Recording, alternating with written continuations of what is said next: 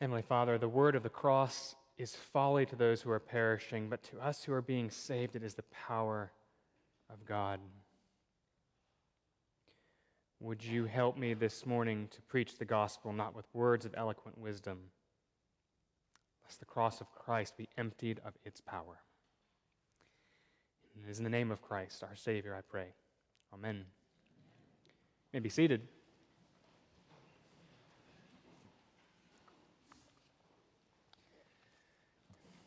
Zebulun and Naphtali, those dwelling in the region and shadow of death, on them a light has dawned.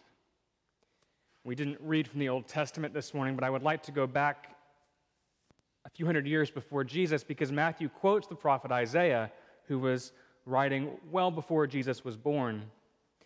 You may recall, if you know your Old Testament, that under Saul, the disparate tribes that were descended from the patriarch Israel were united under a single king. And then David succeeded Saul, and Solomon succeeded his father David, ruling a single kingdom. But after Solomon's death, the kingdom is split in two over a number of issues, including the matter of who was the rightful successor. And generations later, Isaiah was ministering in the southern kingdom. It's Jerusalem, Judah, the tribe of Benjamin, as they were witnessing the decline and fall of the northern kingdom. The lands of the tribes of Zebulun and Naphtali were among the very first to be taken captive by the Assyrian Empire.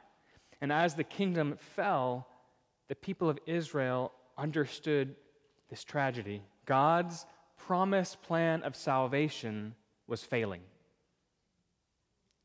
The living God, the God of Abraham, Isaac, Jacob, Sarah, Rachel, Leah, Rebekah, Moses, and David, their heroes of the faith, had covenanted with his chosen people. Isaiah and his contemporaries were watching it fall apart. Can you imagine having to wrestle with what looks, for all intents and purposes, like broken promises of God? I will be your God, and you will be my people forever. And of course, they understood at some level it wasn't God breaking his promise. They had broken the promise, and now there is nothing that can be done. They are helpless. In fact, I know a few of your stories. Some of you, maybe many of you, can in fact imagine wrestling with those kinds of questions, that kind of paradigm-shifting disappointment.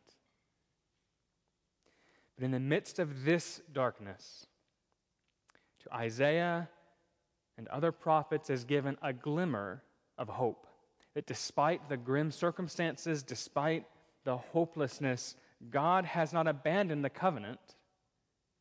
There will be good news after all. And then they died, and things actually got worse for a while. Hundreds of years later, for those dwelling in the region of shadow and death, on them a light has dawned. We live every bit as much in a world of shadow and death. And on our own, we are every bit as helpless as Zebulun and Naphtali against the invading forces of evil and death. Except that a light has come to us from heaven. Jesus has been revealed. And so, if you have felt too many times the pain brought by death, if you have found yourself oppressed by sin, your own or others, if you have been utterly unable to fashion your life according to the hopes and dreams or the expectations put on you by others, on you a light has dawned. The night is over. Jesus has come. And he came into the very darkest, the place that was very first, very darkest. Zebulun and Naphtali. After his cousin John is unjustly imprisoned, Jesus takes up John's prophetic ministry, urging people to turn away from self-centered sinfulness and toward God's kingdom. In Galilee, Galilee of the Gentiles, which encompasses that northern, or much of that northern kingdom is in Galilee, including Zebulun and Naphtali. In the very place where it seemed like God's plan had first failed, God's light floods in through Jesus' preaching. That God has not abandoned, He's not absent. In fact, He is living, dwelling, inhabiting that place. Dwelling with those who are in darkness. And Jesus has in mind something more than just telling people that God has come near. He intends to demonstrate God's power and reveal what God's kingdom is actually like. It's not like the kingdom that must be defended by swords and through warfare. It's not like the kingdom that can fall apart and be overrun. A new kind of kingdom. And the very first thing Jesus does is call a community into being. Before He begins that active ministry, He calls to Simon Peter, to Andrew, to James and John. He calls them. In all likelihood, as Pastor Mike explained last week, they had probably heard Jesus speak some before now, because last week, we heard them hear Jesus and John was still ministering. But now when Jesus called, they followed immediately. They did not fit Him into lives that were already pretty full. They did not weigh the practicality of following an itinerant rabbi while maintaining, a fishing business or their standard of living. They did not wait to see if Jesus would become more socially acceptable. He called, and immediately they followed. And Jesus takes this fledgling community on the road, touring Galilee. He continues teaching and preaching the good news of God's kingdom, that it has come near, and healing every sort of affliction, right? Doing all sorts of signs, and all sorts of people take notice and find themselves drawn in from Galilee, the locals, from Jerusalem and Judea. Now, in Jerusalem and Judea, those Jewish followers did not think much of the Galileans because they were more culturally, following Greco-Roman customs in their daily life. Even though they followed God's law, they weren't Jewish enough, I guess, if you lived in Jerusalem and your life revolved around the temple. But not just those who had known the law of Moses. People from the Decapolis, which is these 10 cities that are quite Roman through and through. And even people beyond the Jordan, beyond the traditional boundaries of the Promised Land. Outsiders are coming in. They are drawn to Jesus' person, to His teaching, and to the kingdom that He is enacting.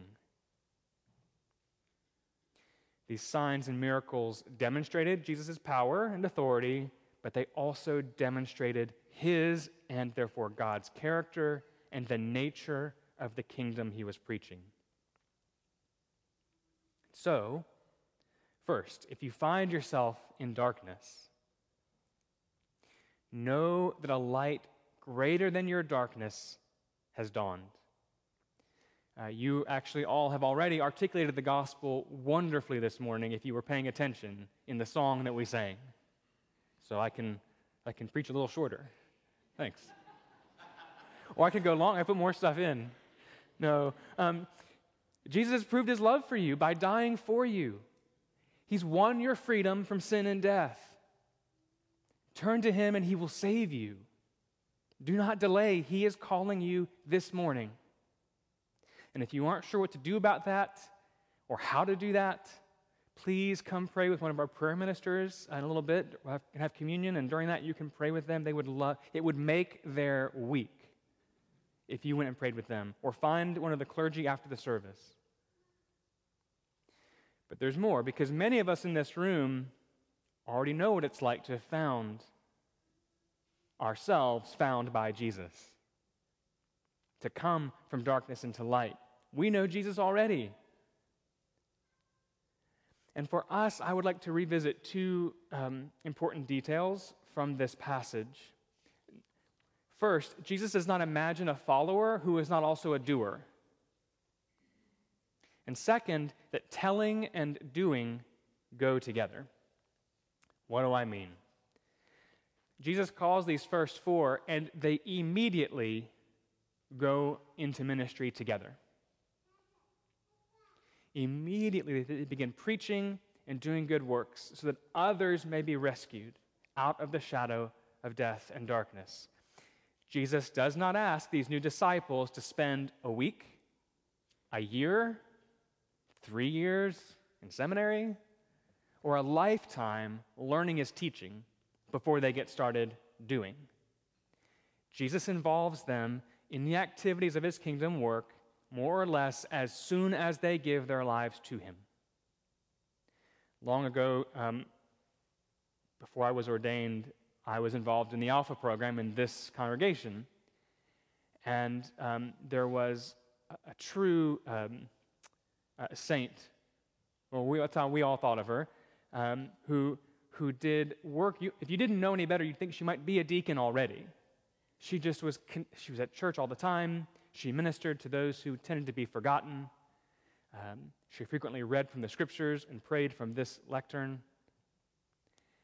And we thought she had access to a network of people that might not come to Alpha if she didn't come. So we said, would you please pray about leading an Alpha small group? We'll give you a discussion guide.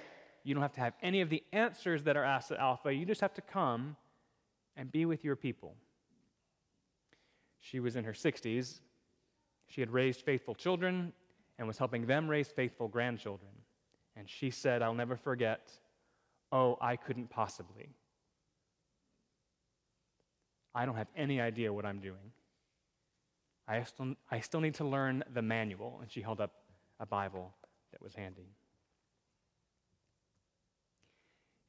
That is not the expectation Jesus has for us.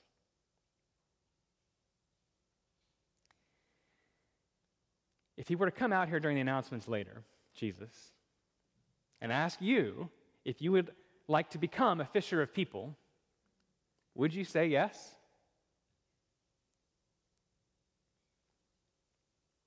Do you want the thing that Jesus wants? He'll remind us in another passage that the harvest is plentiful. It is the workers who are few. The problem is not with the harvest. We think of it that way, right? The problem is all those people who are out there. If they were just in here, that would solve our problems. The problem is not with the harvest. The harvest is plentiful. It's the workers who are few. The harvest will not reap itself. The fish will not catch themselves. I tried that. Does not work.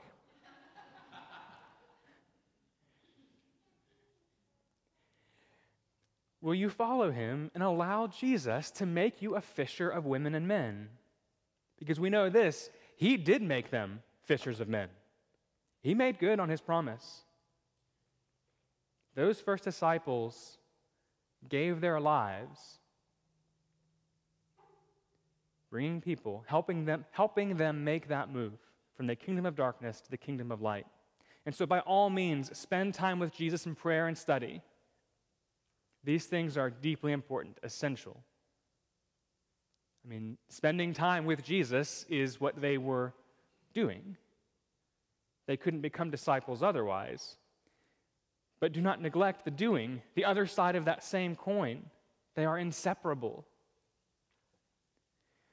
God will, by a special call, ask some to make what will seem to the rest of us like a dramatic leap.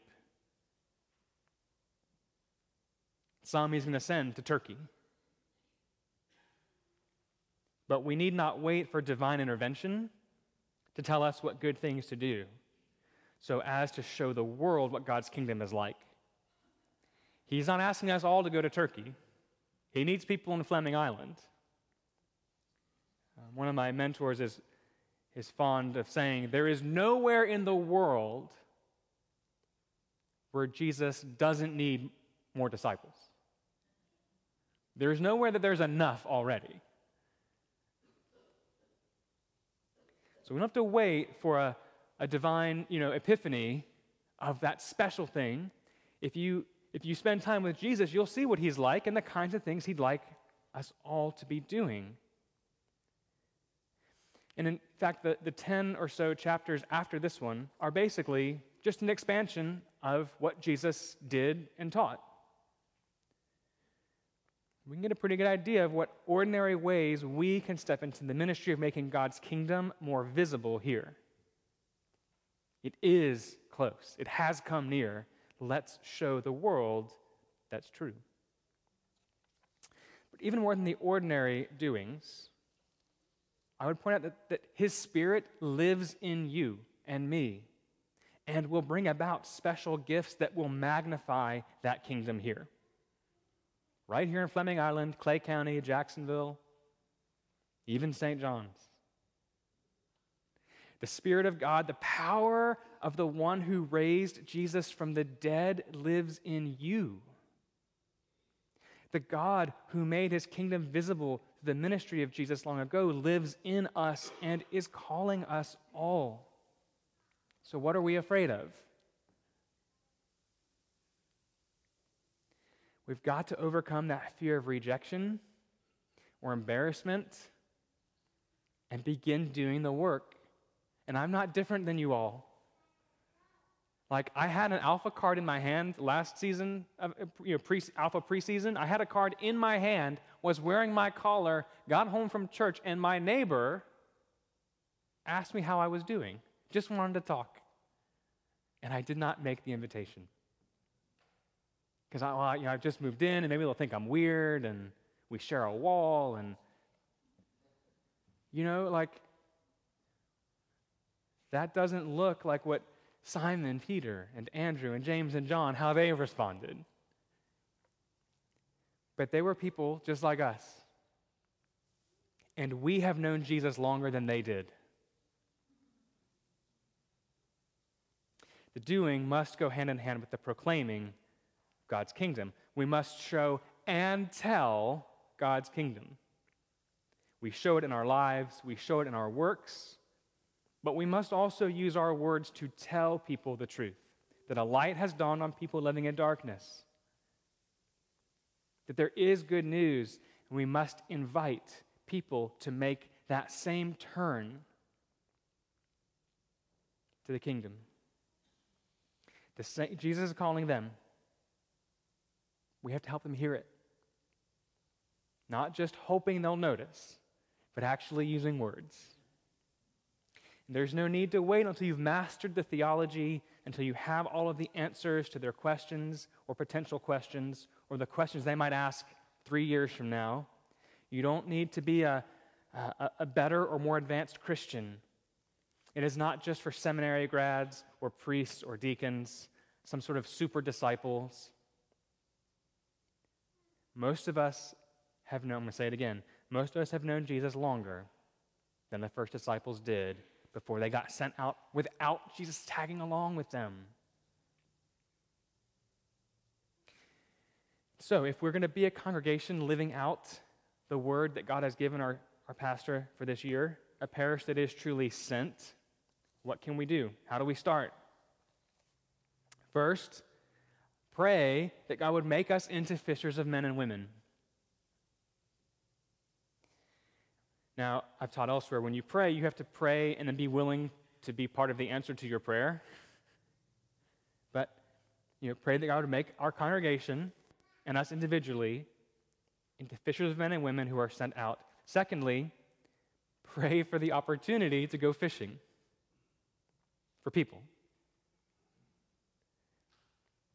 Third, live like God is going to give you that opportunity. Assume He's going to answer the prayer. So that when you pray for the opportunity and then your neighbor asks you, while you have the Alpha card in your hand, assume it's a sign from God.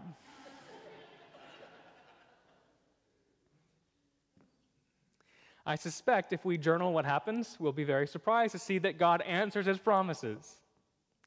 Now, in a little while, I'm going to come out here with those Alpha cards again, and I'm going to explain the details of it. But the bottom line is we want you to pray and make an invitation. We want you to consider how you might support the work of Alpha.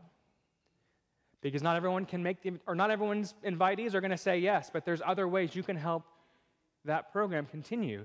And so that we together can manifest those gifts. None of us has to do it all alone.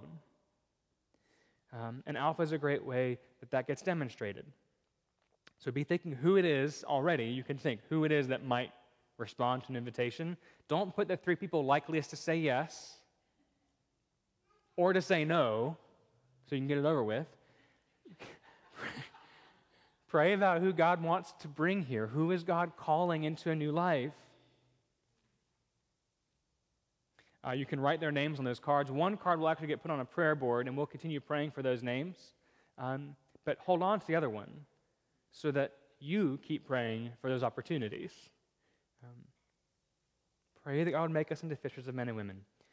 Pray daily for opportunities to go fishing, and assume God will answer that prayer, giving you those chances. Would you pray now with me? Lord, we have not lived up to our own expectations, perhaps. Because I believe that many of us in this room want to be better at seeing people come to faith. But we know there is grace for us. And so we pray you would help us to overcome those stumbling blocks, those fears, so that we could participate in this joyous work of making your kingdom more visible in our lives and the lives of those we love. Would you fill us afresh with your Spirit? Would you give us all that we need for our showing and telling, for our learning and our doing? And it's in the name of Jesus, your Son, who has saved us, that we pray.